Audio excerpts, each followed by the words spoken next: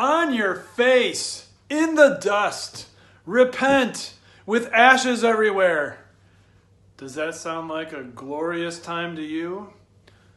On the one hand, no. No one would really look forward to being on their face, repenting in dust and ashes, having to admit that they're wrong. Who likes doing that? And yet, when we do that connected with a forgiving God, it is the best possible course of action. A powerful Bible verse is, the one who trusts in Christ is never put to shame. And Job found all of that out one time as he repented in dust and ashes and was never sorry that he did so. This is the third week in our series on his life, and so you know how wealthy he was, the wealthiest man in the world.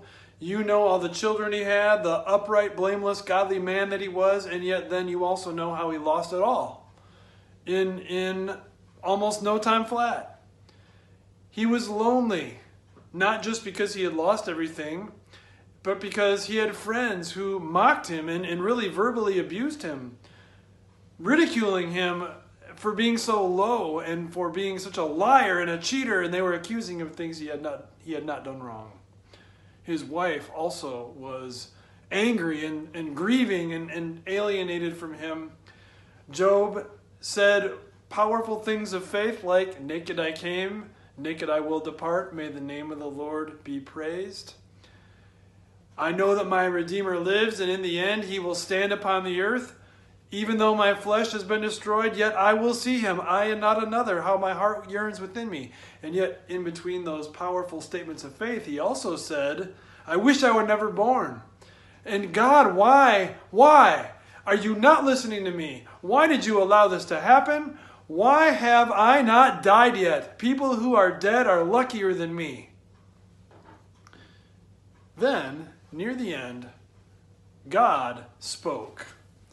He did not offer any explanations.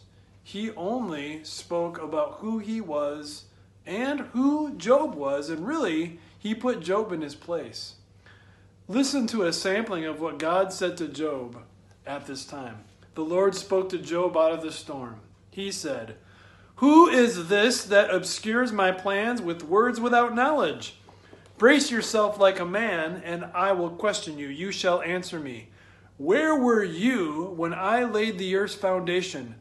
Tell me if you understand. Who marked off its dimensions? Surely you know. Who stretched a measuring line across it? On what were its footings set? Who laid its cornerstone while the morning stars sang together and all the angels shouted for joy? Who shut up the sea behind doors when it burst forth from the womb? When I made the clouds its garment and wrapped it in thick darkness, when I fixed limits for it and set its doors and bars in place, when I said, 'This far you may come and no farther, here is where your proud waves halt.' Have you, Job, journeyed to the springs of the sea or walked in the recesses of the deep? Have the gates of death been shown to you? Have you seen the gates of the deepest darkness? Have you comprehended the vast expanses of the earth? Tell me if you know all this. Can you set up God's dominion over the earth? Can you raise your voice to the clouds and cover yourself with a flood of water? Do you send lightning bolts on their way? Do they report to you, 'Here we are'?"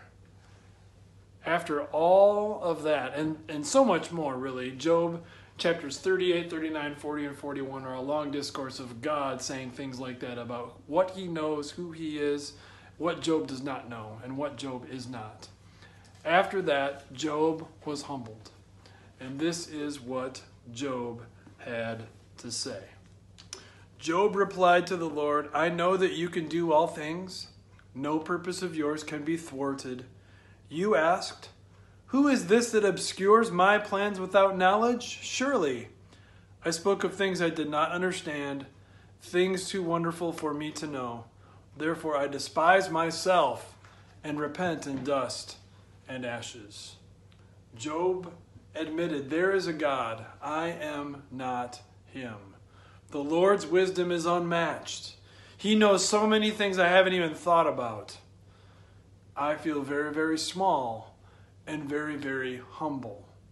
How could I have thought that I knew more than God? And how could I have thought that I would have done a better job of running the universe than God has done? So Job repented. He was sorry for his arrogance.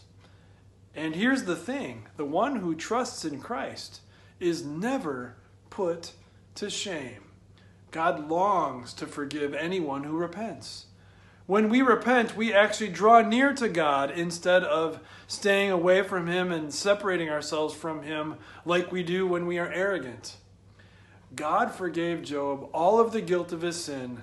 God did not take the personal attacks personally, and instead promised Job a Savior named Jesus Christ. The same is true for you. You can be brave to repent in dust and ashes when you know that you have a God who, even though He is so powerful, He longs to forgive. He shed His blood for your reconciliation. It's okay to feel small.